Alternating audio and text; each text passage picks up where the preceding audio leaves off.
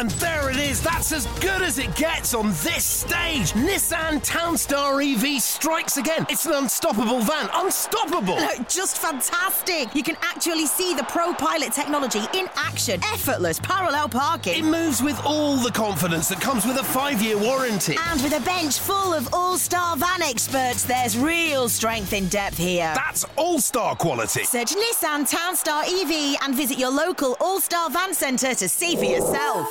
Terms and conditions apply. 5 years or 100,000 miles, whichever comes first. ProPilot is an advanced driver assist technology. Driver's responsibility to stay alert, drive safely and control vehicle at all times. The TalkSport Fan Network is proudly supported by McDelivery, bringing you the food you love. McDelivery brings a top-tier lineup of food right to your door. No matter the result, you'll always be winning with McDelivery. Order now on the McDonald's app and you'll get rewards points delivered too. So that ordering today means some tasty rewards for tomorrow. Only via app at participating restaurants. 18 plus. Rewards registration required. Points only on menu items. Delivery fee and terms apply. See mcdonalds.com. This podcast is proud to be part of the TalkSport Fan Network. TalkSport. Powered by fans.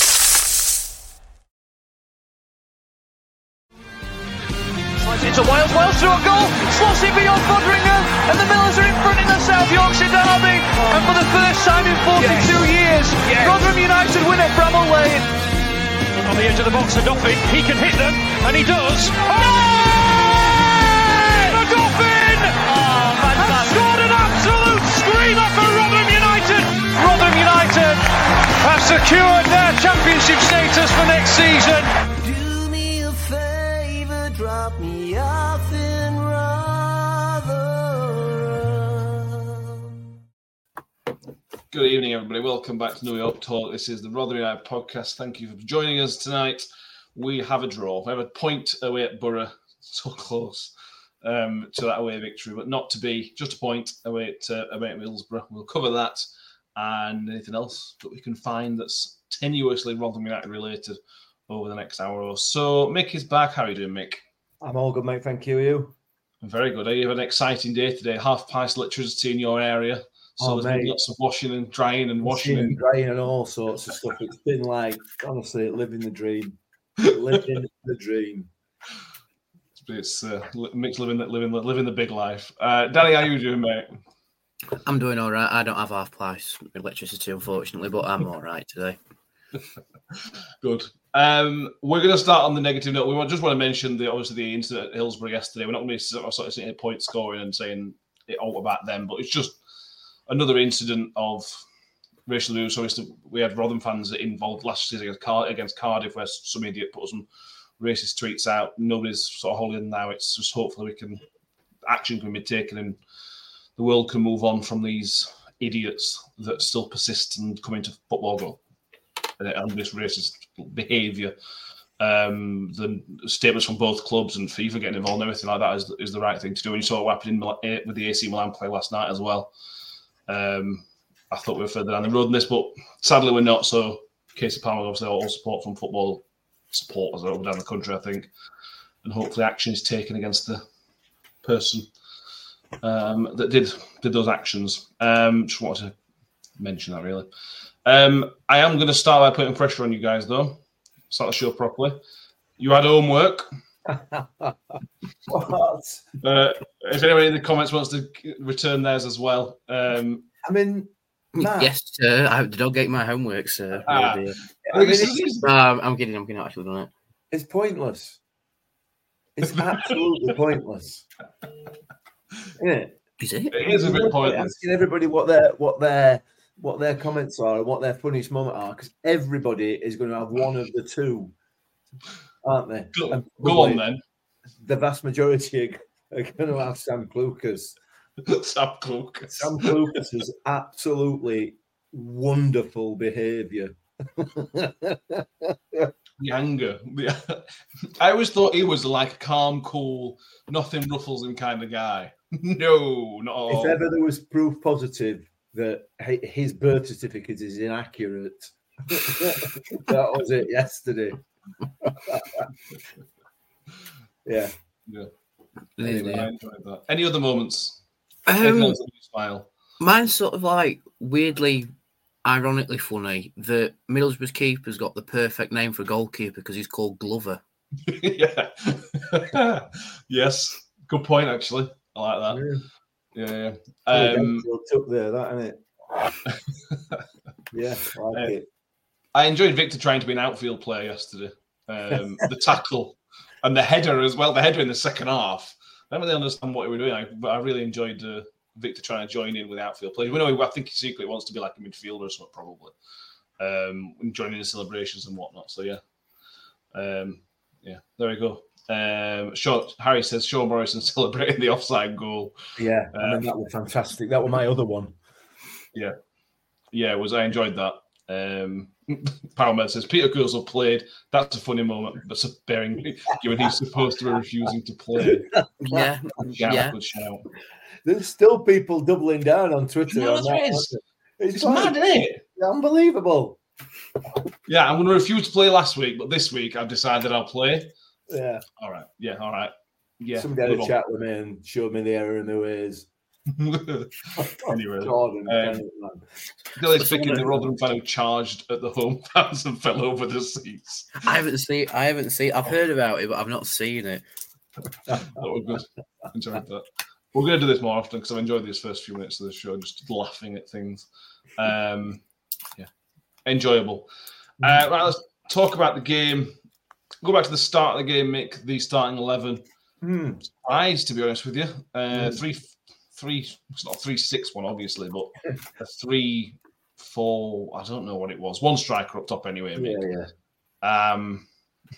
What's on the? I was surprised Hugo started up top on his own. Very, very surprised. I don't think he did too badly, but I was surprised. Very surprised. Yeah, I was as well. And I guess perhaps one of his old clubs played a part in it.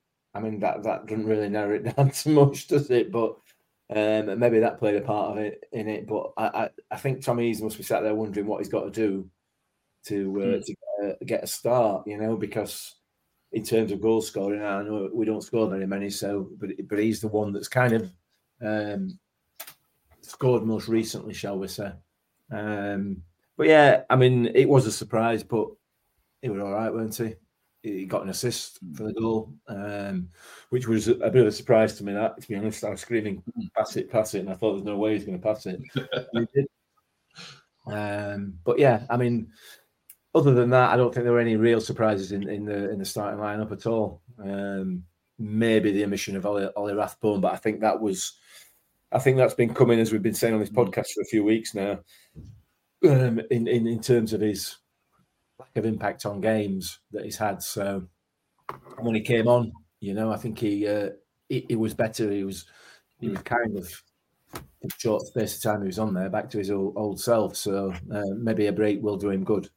But other than that, not really much of a surprise. I have forgot something else that made me laugh, and I'm not laughing at a guy being injured, but the push from Jordan Hugill to push Jones over was one of the most needless things I've seen all season. Yeah. And now that guy's probably out of a cup semi-final. It's just... That was so Jordan Hugill, wasn't it? I don't even think the ref gave a foul, though, did he? No. It was just the most blatant push I think I've ever seen. But yeah.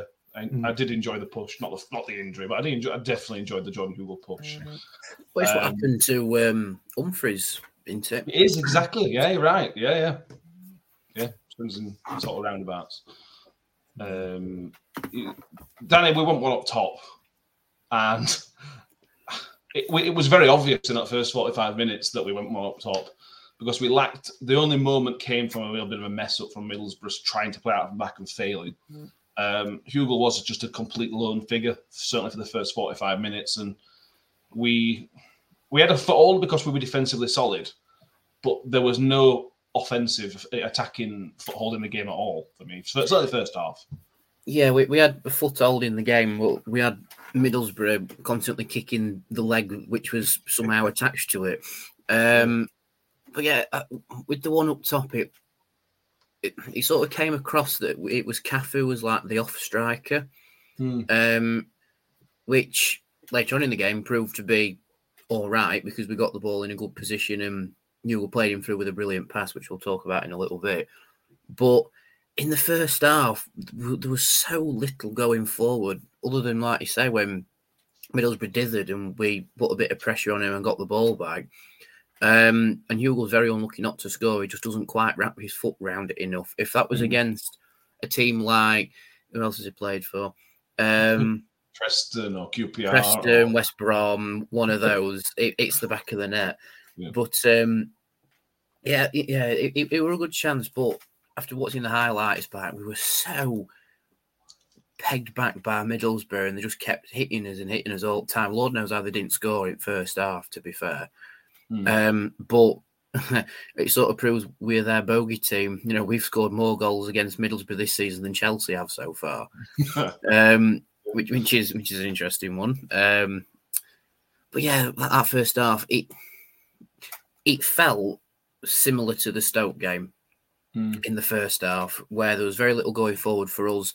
The only difference was that Middlesbrough sort of kept pushing us towards the end of the half. Which isn't a nice feeling, to be fair, especially when you're listening on commentary, because it's like, I can't see what's happening, but I'm nervous anyway. You know, it's not a nice feeling. But we certainly changed it. We changed the dynamic of our performance anyway in the second half. I think that's when it sort of came into its own a little bit. If we can play more like we did in the second half for the 90 minutes, story of our season, then I'd be more comfortable with away games. Whereas now I'm still very eggshelly with away games. I know what you mean. I suppose the question is, Mick, is that first half okay? Because we were never going to win the game based on that first. But if that's you're going to play for 45 minutes, and that's how we basically played against Stoke, but the difference was against Stoke, we never stepped it up. Whereas in this game, we did make that step up. Are you fine with that? You sort of stick in the game for 45 minutes, an hour, and then step it up, or how do you feel about it? As an away performance, I think it was a very, very good away performance. We soaked all the pressure up in the first half. They didn't really create much, did they? I can't really remember Victor having a great deal to do in that first half, apart from that great tackle out on touchline. But yeah, I mean, he wasn't under cosh really. They played pretty football again, lots and lots of possession, but they didn't really create a great deal. So yeah, I mean that's that. In reality, when teams go away from home, particularly teams who are the big underdog, that's the tactic that's been used since football started almost, hasn't it? You know, stay in game and try and catch something a little bit later on. You don't win the game in the first half, but you can certainly lose it in that first half. And I thought defensively we were very, very solid in the first half. You're right. Going forward, we didn't have a great deal. We didn't have a great deal of intent, to be fair. I think we were hoping we were going to maybe catch him out playing it around at the back, which we did. Unfortunately, Hugo didn't finish it off.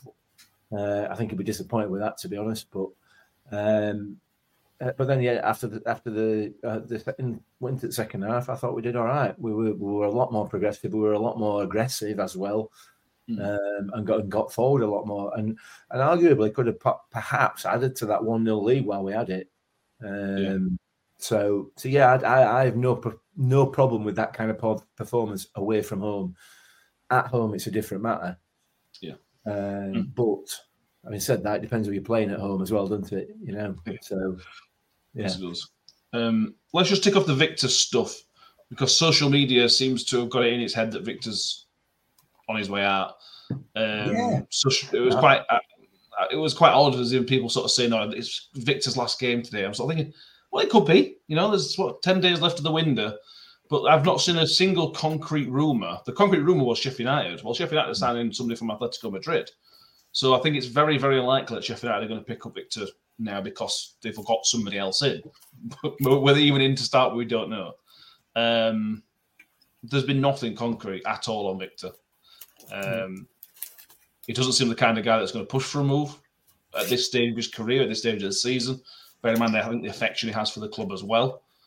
I think if somebody comes in with daft money, I think he'll go, but it would need to be good money. And there's been no strong rumours that anybody has been in for any kind of reasonable money.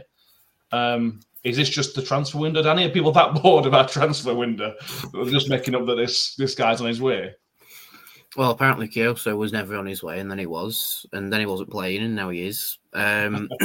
So I think it's partially fueled by boredom of the window because there's been little to nothing with us anyway. Like you said, the Victor Sheffield United rumour was the only thing that caused a bit of concern, but there seems to be quite a bit of weight to them signing the keeper from Atletico. So that might be them leaving it alone. But it sort of seems an odd time to sell a keeper in January, unless you are desperate to sign a new goalkeeper or desperate to try and change who's in your net anyway. Then you wouldn't really go for one unless, like you say, you are playing silly money or it's a loan. And I think the only way we'd cash in with Victor in January is if it was silly money, like compensating us a championship quality goalkeeper and then some. I think so. That's like upwards of 7 million. So I honestly can't see Victor going. I think if he was going to go, it would have been earlier in the window, say, I don't know, just to throw a date out of there, around the 10th, for example, like quite early in the window, just to move a bit of money around and give Richardson a bit more to play with bringing players in. But now that we're getting later and later in the window, that price is still going to go up and up.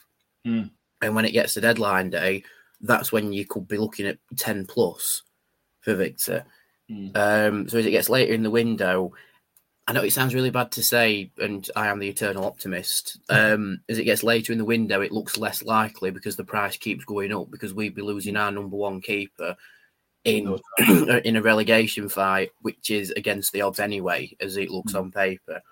So as it goes on, it looks less and less likely. And no disrespect to Dylan Phillips, but why would we sell Victor in January when there's still the slightest of chances of staying up? If we go down, then Victor will go in the summer because he's not a League One standard keeper. I think everyone can accept that. But as it stands right now, Rotherham aren't relegated yet. It's slim odds, but there's still a possibility of us staying up. So why would we sell our best keeper? He's like our best asset of trying to keep us up. So it doesn't make sense. The only reason it makes sense is if we needed to cash in, but we've got to this point in the window and we don't need to cash in. You know, well, I think the only reason he'll go is if Richardson wants some money to do something with this window or in the summer. I can't see a reason.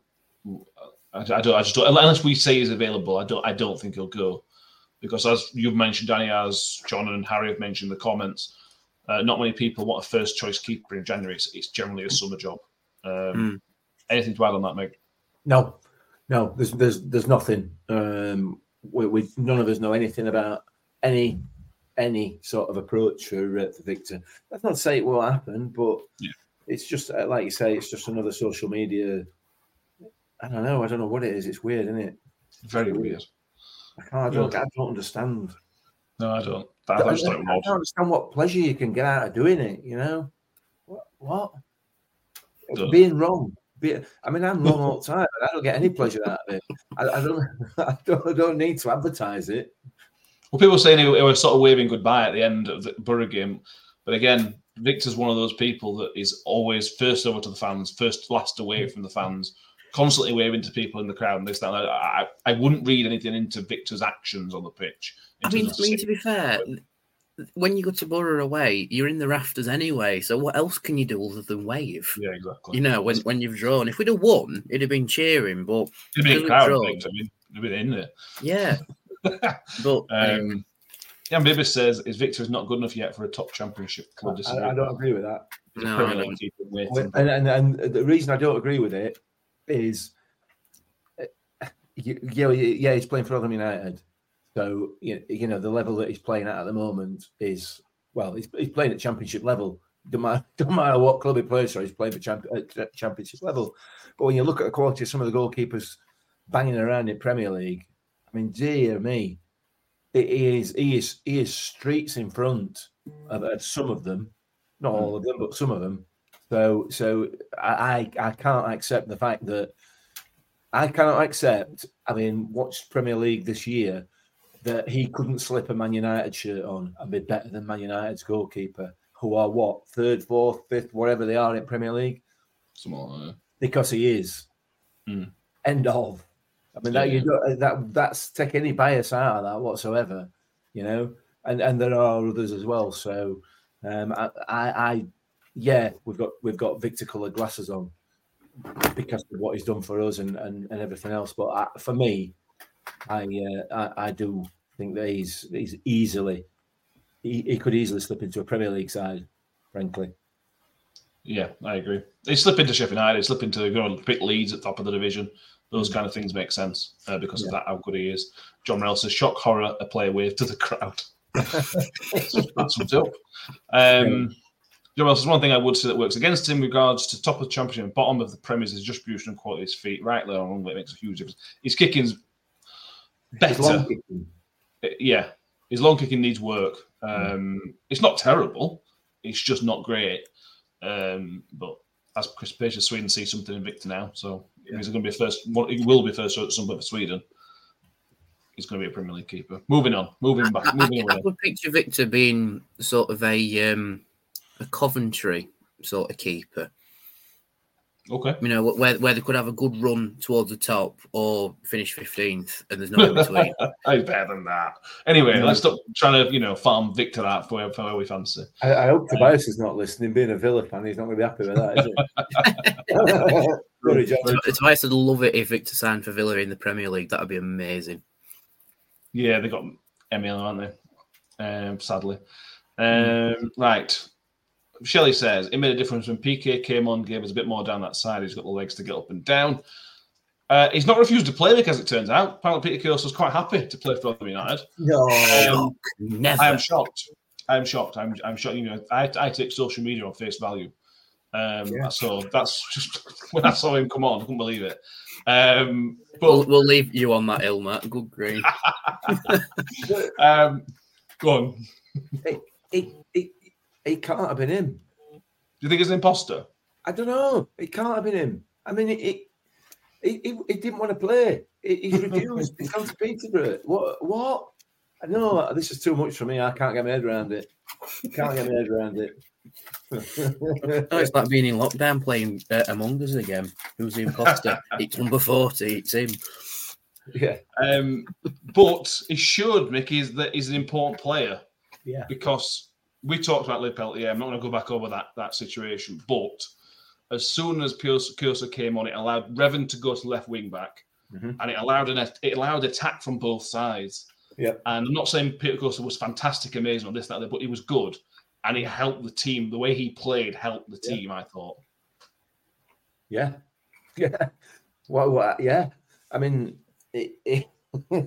it's bizarre, isn't it, that he were ever allowed to leave it first place? Did you say we're not going to mention that? I don't know. I mean, yeah, he's got the strength, he's got the pace, he's got the ability to play up and down that wing from defensively. He's very, very good. Gets himself positioned right in the right positions. Physically, defensively, he's very, very good. But going forward as well, he can put a ball in a box. He can win a ball in the air. Why? I don't know. I don't understand. I get it even less, and he made a big difference when he came on. I thought Colin Bramall obviously went off injured, which allowed Kioso to come on. I thought Bramall looked out of his depth a little bit yesterday, and he seemed to me to be struggling for confidence. Really does seem to be struggling for confidence. He went forward, and then got halfway and came back again on a number of occasions. I think it might be time. Obviously, he's gone off with an injury. I don't know how serious that is. Hopefully, not too serious. But it might do him a little bit of good, a la Rathbone and others, to just have that little bit of time out of the firing line, out of the first team. And now we've got Kioso fit and raring to go. Well, he's fit. Allegedly, he's not raring to go. It will help us. I mean, Revan is good going forward as well. He's very similar in his attributes to Peter Kioso. You know, just not as physical, is it? He's not as physical, but he can put a ball in the box. You know, he's comfortable with the ball at his feet. Defensively, he's solid, and he can get up and down that wing. So, maybe from a Rotherham United point of view, the injury to Cohen Bramall might help us a little bit for a couple of weeks, if it's just a couple of weeks, just to give him a little bit of time away, and allow us to try something that little bit different. We'll see. But I thought Kioso was very, very good, yeah. Yeah. Shelley says he put a few balls into the box, Kioso, something we've been lacking lately, as we've mentioned with Peltz. Harry says, and a few other people have mentioned, did anyone see that he liked a few Peterborough tweets yesterday, not Rotherham stuff? Yeah, maybe. He liked his time at Peterborough. He's fond of Peterborough. A few players there that he's obviously still friends with. I don't know. I don't think it's the smartest thing to do, to be honest with you. If I'm putting cards on the table, because everybody can see that, and we all know how we're all instantly going to react, or people are going to react on social media when they see that. But at the same time, as his own man, it doesn't mean he don't want to play for Rotherham just because he's liking a few Peterborough tweets. Why? I kind of like that about him, that he does whatever he wants. He's just honest about it. He's not hiding anything. He's just living how he wants to live his life, kind of thing. I don't sort of mind that. As long as he's putting performances for us, which he did, crack on, mate. Like whatever you want. Yeah, well, I mean, like you say, he spent the majority of the season already on loan at Peterborough, so he's going to have a closer connection to their squad than he is to ours at this moment in time. Yes. So I think it's a case of just don't read too much into it. You know, the only thing we can read into is that Peterborough's chairman has said they don't have the money for him this window. He said that publicly already. And that Kioso hasn't refused to play because he has now played. And he put a shift in. It might have come a little bit unexpected because, he's just come back from illness. So Richardson may have had him down to start the following game and not come on against Middlesbrough so quickly. But because he's put a shift in, just leave his social media alone. You know what I mean? I like stuff from other football clubs. It doesn't mean I'm going to defect and go and support them. It's just looking too much into it, I think. Yeah. Why would you go and look at what somebody's liked? Exactly. Why would you go and look to see what somebody? It comes up though, doesn't it?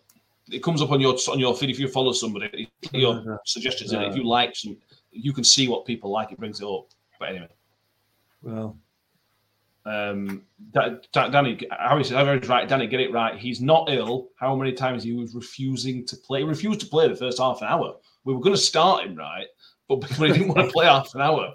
Bramall weren't actually injured. He just only wanted to play at a set amount of time.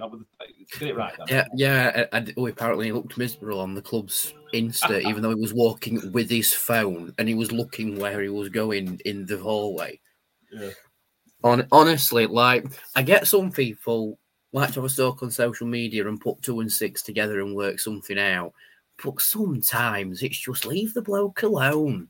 Right. You know what I mean? Just leave him alone. Let him get on with his job, which is to play football, which is currently for Rotherham United because we pay his wages. Yeah. Just leave him alone. Let him get on with it. What I did notice, now this is again not great in terms of his treatment at the start of the season, he's wearing number 40. Last season he wore number 30, which means we gave his number away at the start of the season. That's his number that he wore for people as well. That's Matt Taylor. That's what I mean. That's Matt Taylor's fault. That was also what I mean in terms of how he's treated at the start of the season. If you sort of question where he's happy, he was sent out on loan and his number was given away to somebody else.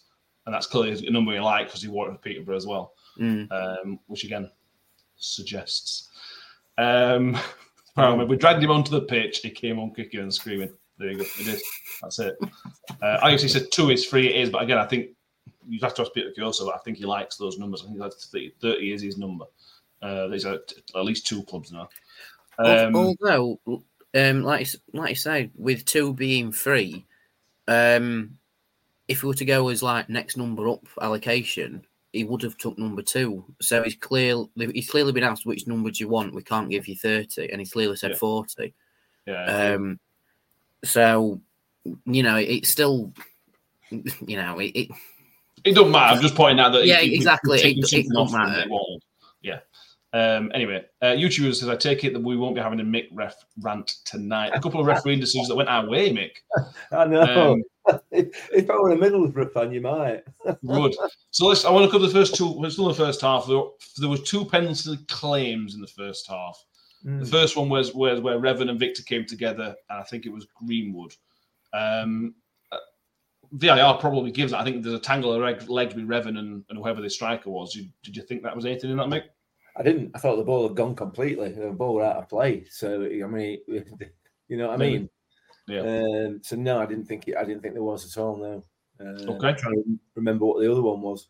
The Kyoso one, where Kyoso's put his arm on Greenwood and sort of dragged him around a bit. Yeah, that's never a pen. That I want that. I would want that. I think I'd want it as well. However, he went down ridiculously easily, didn't he? Yes, he did. With his arms up in air, and clearly Darren Bond weren't having any of it yesterday. Oh. So yeah, I mean, I would probably have wanted that looking at it, but the reality of it is that the contact was not enough to drag him to the floor. Nowhere near enough. No. I think both. I know I'm looking through Rotherham United glasses, but I think he got both decisions right ultimately. I was convinced that it was going to give the Kyoso one. Bearing in mind who the referee was, I was convinced it was a penalty. Yeah, that it was going to give it. It's one of those given, not given. I'm okay. Danny, anything on those two? We'll talk about the offside goal in a minute. But the 2 penalty incidents, are you happy? Are you happy? Unhappy? As a Rotherham fan, I'm happy with both of them. I've not seen the second one, truth be told, but the one that certainly came up on the highlights was the Kyoso one. It's never a pen. There's contact, but it isn't enough to warrant Greenwood's reaction, I think. Yeah, I understand. John Morell says, didn't go down as easy as the Stoke player did. And no, if you haven't seen this, go to John Morell's Twitter. The tweet that is tagged Mick in and the dive from the Stoke player is just... I mean, to be fair to the Stoke player, I don't think he was going for that. He was going for distance, weren't he? I've never seen it like that in my life. It was unbelievable. He must have got 3 or 4 meters out of that dive. It was just. Oh, he did. He might be training as a Sunday League keeper, mate. Well, possibly, yeah. And there it is. That's as good as it gets on this stage. Nissan Townstar EV strikes again. It's an unstoppable van. Unstoppable. Just fantastic. You can actually see the Pro Pilot technology in action. Effortless parallel parking. It moves with all the confidence that comes with a 5-year warranty. And with a bench full of all-star van experts, there's real strength in depth here. That's all-star quality. Search Nissan Townstar EV and visit your local all-star van centre to see for yourself. Terms and conditions apply. 5 years or 100,000 miles, whichever comes first. ProPilot is an advanced driver assist technology. Driver's responsibility to stay alert, drive safely, and control vehicle at all times. Picture the scene. All of your mates around, you've got your McNugget share boxes ready to go. Partner this with your team playing champagne football. Perfect. Order McDelivery now on the McDonald's app. There's nothing quite like a McDelivery. At participating restaurants, 18 plus, serving times, delivery fee and terms apply. See mcdonalds.com. Right, moving on to the goal. Our goal, Mick. Cafu first goal, first competitive goal for the club. That's how you score a goal when you play like that. You have to be quick on the break. You have to have picked the right pass, and Cafu's got to have that composure. That was typical. That up to that point, that's why for me it was an excellent away performance because you had to take those chances, and we created the chance brilliantly. The pass from Hugo was just inch perfect, lovely. Yeah. I mean, as soon as that ball reached Cafu, you knew he was going to finish it. Yeah. You knew he was going to finish it because he's got that experience, that composure, like you say, on the ball, and the ability, it was a really, really good finish. As I've seen a few people criticising Cafu's performance yesterday, and I have as well, yeah. And I didn't get that at all. I thought he really put a shift in yesterday. He was involved in the press a hell of a lot, and I thought he did really well. I thought he did really, really well. But yeah, I thought he was disciplined, really, really disciplined in the way he played. Yeah, absolutely. He was kind of a bit out of character for him, but anyway. I thought he had a really good game. But yeah, it was a really well fashioned, well taken goal, and Jordan Hugill getting an assist. I mean, that's I didn't have that on my tick list at all. So yeah, really good, really, excuse me, really good. Beer's repeating on me. Yeah, we all love Cafu, Danny. There was just something about having a Portuguese guy named Cafu that just screams, "Oh, this is going to be exciting." But he did that job yesterday that wasn't exciting. I know he scored the goal, but it was just everything else was just calm and cool and not shooting from 45 yards and, like I said, Mick joining in the press, and he got his rewards for doing the horrible, boring stuff. That's what I see anyway. Yeah, I'm inclined to agree. I think the way in which we broke through Middlesbrough perfectly showed how Cafu was meant to be the striker, like the off striker in behind Hugill. It's a brilliant ball through from Hugill, by the way. We talk about Cafu not really having that sort of composed shot in his locker. I didn't know Hugill had that long pass assist in his locker either. I mean, when you watch it back, fair enough, he's toe poked it straight through. Outside of foot. It's all about the... No, he's toe poked it. But yeah, it's a brilliant break forward, brilliant assist, completely cuts Middlesbrough's defence in half, and calm and composed from Cafu. I just wish he had more of that to show us, because the commentator on the highlights said it was his first competitive goal since 2021. So it's it's like I wish he had more of that, or we utilised it a bit better anyway.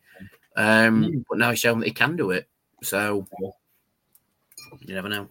Yeah, absolutely. I obviously think Cafu would look better behind Nombe than Hugill. Yeah, I think that's fair. Shelley says, I think we lost a bit of shape when Cafu went off, if anything. Yeah, I thought we were...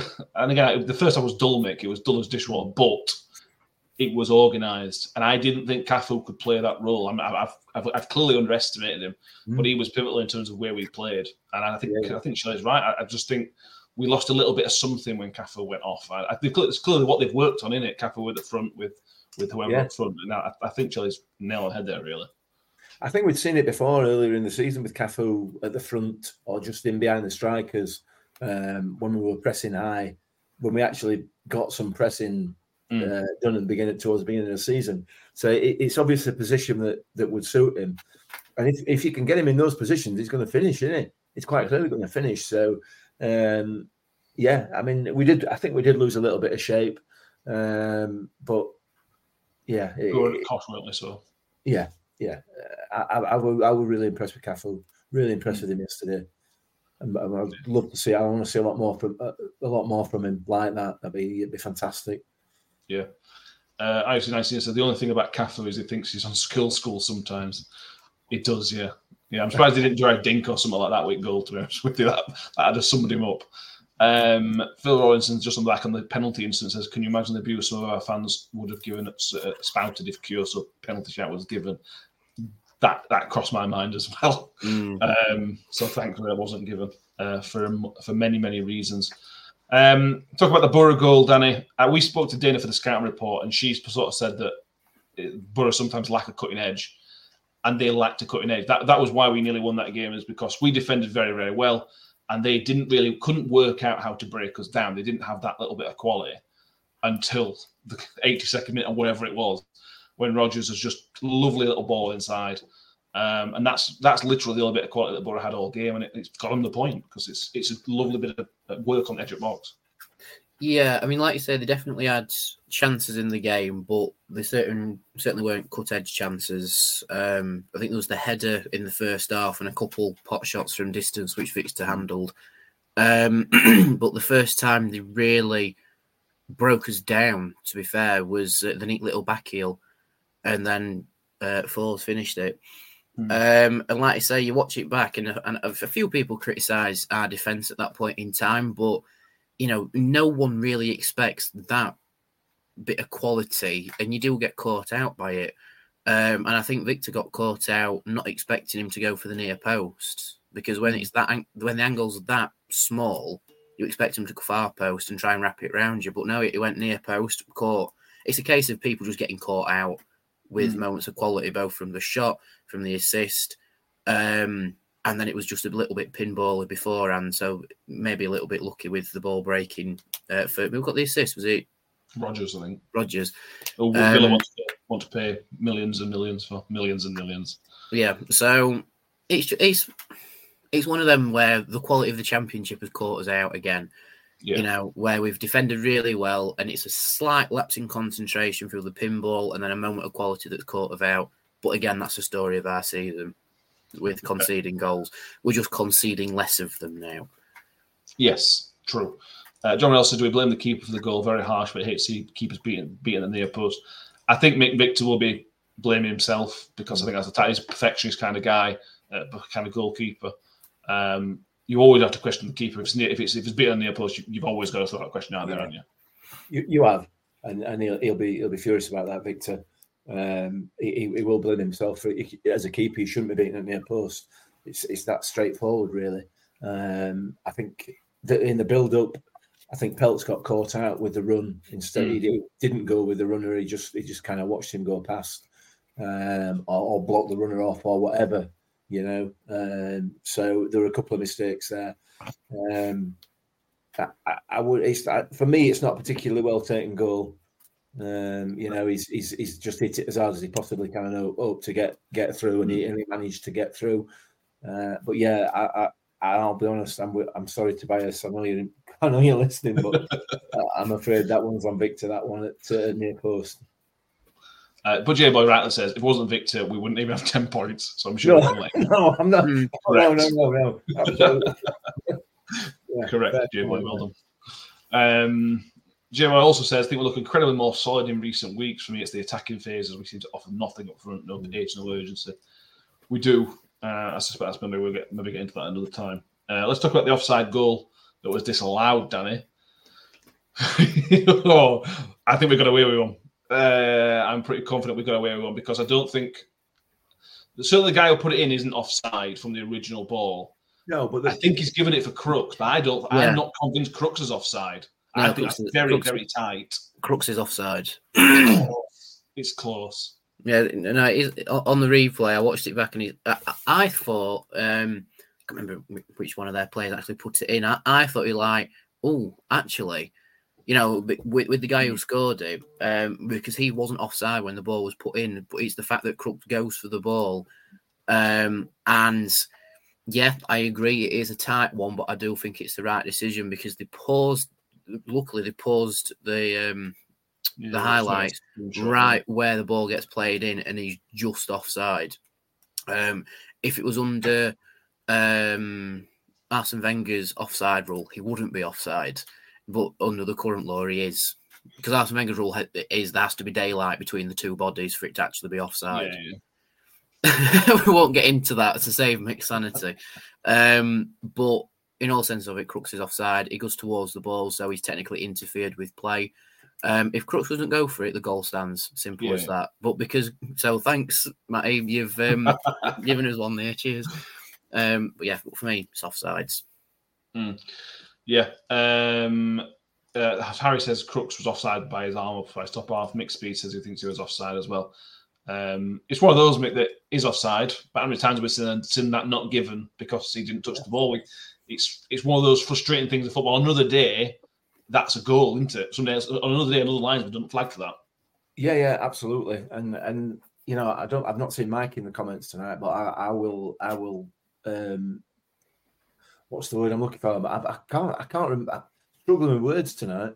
You're wrong, don't worry about it. I'll compliment the liner because he's got it's a tough decision for him to make there. You know, given the complexity of that offside rule. Crooks for me is offside. He is in an offside position when that ball is struck, and he goes for the ball.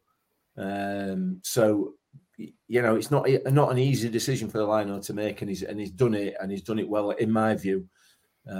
Obviously, we're not looking. None of us are looking along the line. You know, I don't think there is a view that shows it along the line. So yeah, I think he's done a really, really good job there.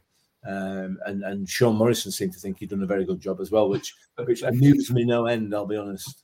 You didn't pick that as your funny moment. You didn't pick that, did you? You didn't go to the one of two, didn't I? I said then that one my second. I did enjoy. I did 2 lots of homework, and I expect an extra mark for that. Fair enough. Scott Kent says, if anyone's not joined the Discord group, feel free to join us on the Twitter page. It's pinned on the Twitter page. He put in there that he didn't think Crooks were offside. I know you are. I've noticed. Sorry. While mentioning that, we're going to try next week, because there's no football on for us, no proper football. FA Cup fourth round don't count, does it? Because there's no proper football, we're going to do call it a mailbag. We want people sending you questions. You can either reply to the tweet we've put out, send us an email, send us on Discord, whatever you want, and we'll just go through some serious questions, some daft questions, whatever you want.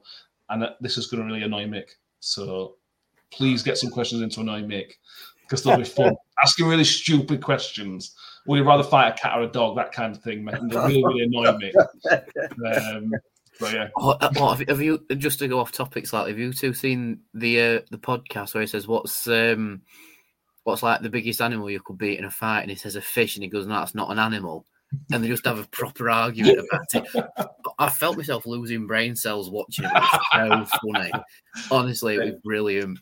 We've already got a few in. So our DMs are open on Twitter. So if you want to just DM us on Twitter, put them through there, or find a way. Just don't put them in chat here on YouTube, because I can't save these.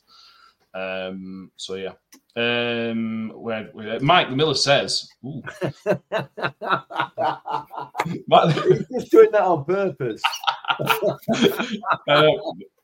Mike Miller says, I thought it was a poor decision. I've got still a bit on my screen now at the moment, and the ball is played in, and Morrison appears to be playing Crooks onside. And I'm with Mike on this one, to be honest. Yes, Mike, are you looking directly along the line, Mike? That's the question. Yeah. John Morell, Mick praising officials. Have I joined a different reality? If you notice, John, he only praises them when it benefits us. If he's just read between the lines. But then at the end, Mick, there was another chance. Tom Eaves, and of course, he had almost no right to get onto, and the keeper's done quite well to get back, because he was off with no man's land. So keeper's actually done really well to get back from that. Yeah, he has, and it's a shame. It's a shame, because that would have. I felt, and I am biased, but I'm on a Rotherham United podcast, so I can say it. I felt our second half performance was deserving of the 3 points, frankly. Okay. I thought we created more chances than they did in that second half, and given what we've been through, I think we deserved it. So I felt for Tom Eaves, but I think had the game gone on 10-15 minutes longer, and we'd weathered that, we'd started to weather that storm that they'd created in that last sort of 85 minutes onwards. I think we'd have probably got something out of that game, something more out of the game, but it is what it is. It bodes well for the fact that we can create, we can cause teams problems. And it doesn't matter how much pretty football they play, we can still cause them problems. So there needs to be some additions in that attacking area. But we'll see. We'll wait and see. But it did feel a little bit like a defeat at the end, I'll be honest. Yeah. I know what you mean. I'm sure your Razor feels the same as well, doesn't it? I was so excited. On 80 minutes or whatever it was, I was so excited to just go straight upstairs and shave. The problem is now, in terms of the beard situation, we played our next away game is the team that have unbeaten at home this season, Leeds United. And then the next away game after that is not for another month, on the 24th of February. So I've got at least another month without having to shave. Because that's QPR, who have a terrible home record. So there's a chance for that one. Although Ipswich is in there as well, actually. That's an easy 3, isn't it? Yeah. Danny, we'll come on to sort of the overall maybe context of it. We've performed better, much better than Liam Richardson in terms of these away, every single away game, barring the last 20 minutes against Leicester, probably. But we're not getting what we probably deserve. Plymouth game, we deserved at least a point. Blackburn game, I thought at the end of the game we should have got all 3 points. And again, Borough, we probably should be sitting here with 3 points. That's why we're bottom of the league. And that if you're going to have a chance of staying up, all these games need to start to turn to 3 points. A point's not massively helpful at this stage, is it? No, I mean, we've got one of the highest draw numbers in the league as well. I think we've drawn 10 games. I think And like you say, just fine margins. If some of those draws were wins, Lord knows where we'd be. But, when that's football, if we go back and change the past, we'd be millionaires. But I think you're right. When Richardson came in, it sort of rejuvenated us a little bit, bar the Leicester game. I think it was. That's like we've said this before. That's like the anomaly game. Other than that, we've sort of gone from strength to strength. Maybe Stoke as well. Stoke's a bit of an outlier, but we went unbeaten over the festive period. All right, it were a win and 2 draws, but none of us would have expected that. If you'd have said to us after the Leicester game, "Oh, you're going to get 5 points over the festive period," and then going to Middlesbrough now and getting a point as a minimum as well, but feeling not let down, but more deserving of 3 points than would have been another away game. I'm going to go out on a limb here, right? And you can berate me or challenge me to do something if this doesn't pay off, whatever. But we will win away before the end of the season. Mate, I hope so. We will. We will. I've seen a few on Twitter saying about, we won't win away this season. And it's like, yeah, potentially, because there's 9 left. I think there is. But I do think we'll win away before end of the season. It might be last away game at season down at Bristol, but we'll win away. Richardson will crack the code, but I do think in terms of the away form having a massive impact on how the season's going, it might be a bit too little too late. But again, the eternal optimist, you still never know. Yeah, we've got 4 points from 14 games, so 9 left. I think that there's a Twitter account saying that this has now equaled the club record of away games without a win. Yeah, it's good times. It's good fun. Can I answer John Well, yes. Yep. We know the answer, John, because it's fun. Yeah, John asked, has any team gone down without a win away from home? Yes, we did it in 2016. It was the 18-19 season. It was 16-17. Oh, was it? Okay. Yeah, in the 17-18, sorry, 18-19, we won 1. Oh, it was QPR, wasn't it? Yeah. So, yeah, John, don't question us about rubbish away teams because we are the kings of that. Although, I will read you some stats from footballrates.com on Twitter. We do have the longest current run without an away win in the top 4 tiers with 27. But the record stands with, however you say that, Muryeff Town, who went 61 consecutive league games without an away win between 1922 and 1925. How many? 61. I think that record's safe. Yeah. The next League One will win some. Yeah, definitely. The next one up is Swansea, who went 46 away games without a win in 1984, and then Leyton Orient with 42 in 1995. We won't be troubling any of those. We're the best of the EFL era, we'll say that. Yeah. There's another team that got 32 consecutive without a win, I think. Well, Plymouth haven't won away yet this season as well, so we're not on a zone this season in terms of winless for the season. Kim Hayward says, 1 away win. Leeds said it first, yeah. We're going to beat Leeds when there's no Rotherham fans in because nobody can afford to pay 50 quid to watch them. But we'll sneak a dirty 1-0. We'll laugh all the way back home for the 10 people that go. £45 for a ticket. I was flabbergasted. Don't get mixed hard again. Quickly. Move on quickly. Why do you shoot football? We'll leave it there. John Mills, in normal circumstances, that is a good point, a great result. However, in your position, it's not really any help. The gap stays as it is, Mick. It's 8 points. It's the reverse. When we were in League One, we were sort of saying, "No, we've drawn, we've dropped points, but MK Dons dropped points." So it's all the same with one less game. It's 8 points with one less game, and with every game, it looks further and further away, doesn't it? And I know it's only one game, but it does. It does. We've got to start turning these draws into wins now. So let's wait and see what happens. But the signs are good. The performances are better. The organisation's there. We just need to be a little bit more aggressive going forward, and hopefully be able to sort that out this month. We'll see.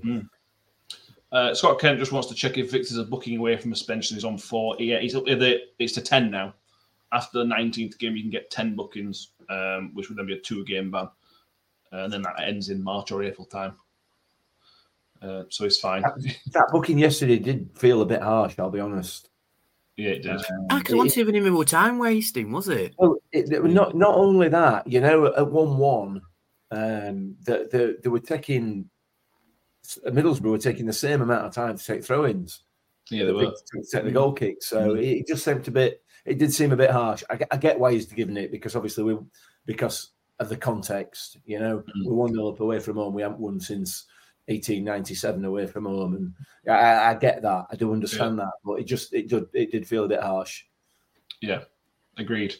The whole point of it was you had the time on at the end, which we didn't. So yeah, that's gone by the board, hasn't it? Yeah, thankfully. That's just Dan Bond's not reffing us anymore, thankfully. They might do it again. There's rumours, Danny, that George is on his way out of the club, probably on loan. The link at the minute is the strong link is Gillingham. That came through Friday. Are you happy with that? If George goes out on loan anywhere, let's pretend it's not Gillingham, but it seems like George on loan. Is that a good move? I think in terms of getting him playing and getting minutes under his belt, yes, I think it is. It'd be very good for Georgia because he's not getting the fullest out of this season, I don't think, minutes-wise.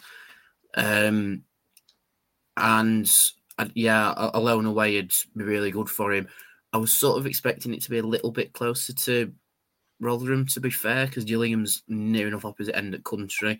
But it also feeds into the homework of funny things. You know, he scored the goal against Gillingham that sent us up, and now they want to sign him on loan. So it's like swings and roundabouts of football. He always relegated, though. Yeah, that's true.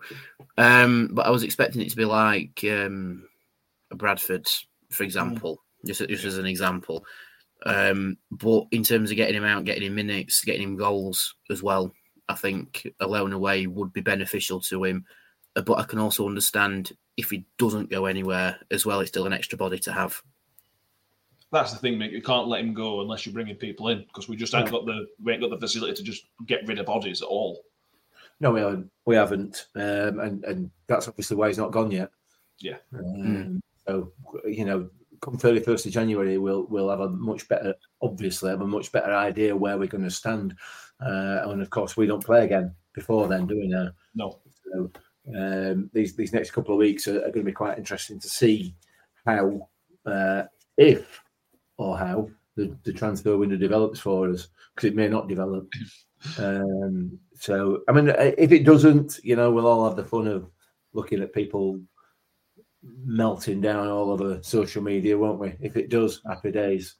So, it'll be quite an interesting few days. Nice, easy run of fixtures, though, coming up in February. Southampton on a club record unbeaten run. They're at home on the 3rd. Leeds United unbeaten all season at home, away. Hull City chasing the playoffs, just signed for wonder kid Fabio Carvalho. And then we've got Watford. That might be okay. And then Ipswich Town again chasing for the promotion. They're on a Tuesday night before we go to QPR. They'll QPR and Sheffield Wednesday in consecutive weeks. If we're still in the fight by the end of February, we are in the fight in terms of fixtures. But listen, if we're still in the fight by the end of February, we fully deserve to be in it, given that run of fixtures. So true. Let's wait and see, because I'm convinced there's plenty of fight left in this squad. There's plenty of fight left in it. You look at some of the performances on Saturday. Sean Morrison, Hakeem Odoffin again.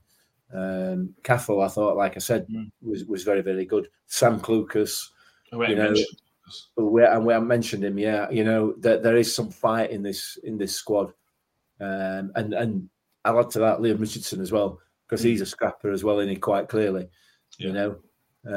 So let's wait and see. Let's just watch it all unfold before our eyes. It's quite a contrast, Richardson, from the man that speaks in the interviews to the man that's constantly moving and talking on the touchline, isn't there? There's a very different Liam Richardson when the whistle goes and the football game is actually taking place. I get the feeling he's not comfortable in giving anything away publicly. I don't mind that. No, I don't either, to be honest with you. But then that'll play into the hands of some people, moaning about that. So, but yeah, I think he's quite happy to keep things in-house. Yeah. John mentions it's Huddersfield QPR in the league on 4th round weekend. But we're not playing, so we've got to, you've got to understand that we're going to be probably worse off. If we're not worse off by Huddersfield not winning, we're still worse off because QPR have picked up wins or something. So, bit of a killer for us, but they've got to play each other at some point, haven't they? There is anything else, boys, that we want to mention? No, I don't think so. Cracking. Thank you, everyone, for participating in tonight's show. We've had some good fun. Like I mentioned with the mailbag thing, if you want to get involved on Twitter, send us a message. On Facebook, send us an email. If you join the Discord, there's a mailbag section on there as well. We'll pick out some ones. We'll do that Sunday next week. We'll come out. I don't think we'll do a Thursday episode because we aren't playing on Saturday. And even if we make a signing, it's still probably not enough to do a full episode with. We don't want to sort of string you on. Depends who it is, doesn't it? Well, I suppose. If we break his club record, we'll come on to do another episode. Or if Victor leaves, we'll do an episode. How's that sound? Oh, if Victor leaves, if Victor leaves, we're all dressing in black with veils on. We'll do that. Unlikely to be an episode Thursday, but there will be one Sunday, which we'll do the mailbag stuff. Please do subscribe on YouTube if you haven't done already. Make sure you've subscribed on iTunes, Spotify, wherever you are listening, as well. Give us a 5-star rating if you can do so as well. Thank you, everybody. Thank you, Mick. It's been fun.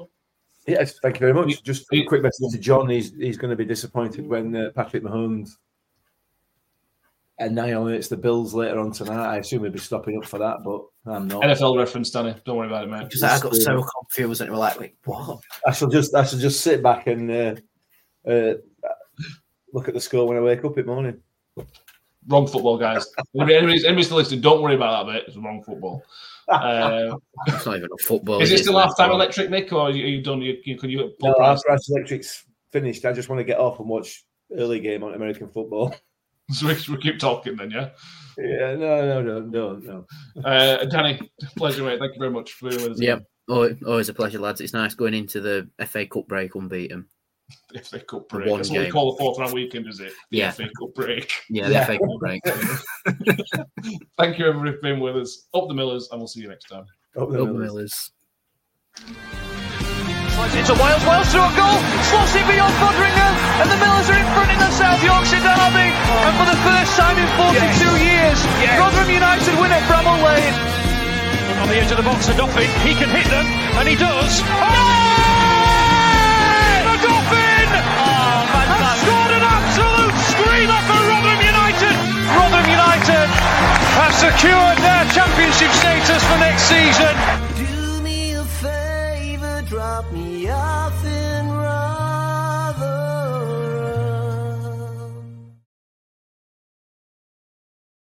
Away days are great, but there's nothing quite like playing at home. The same goes for McDonald's. Maximise your home ground advantage with McDelivery. Order now on the McDonald's app. At participating restaurants, 18 plus serving times, delivery fee and terms apply. See mcdonalds.com.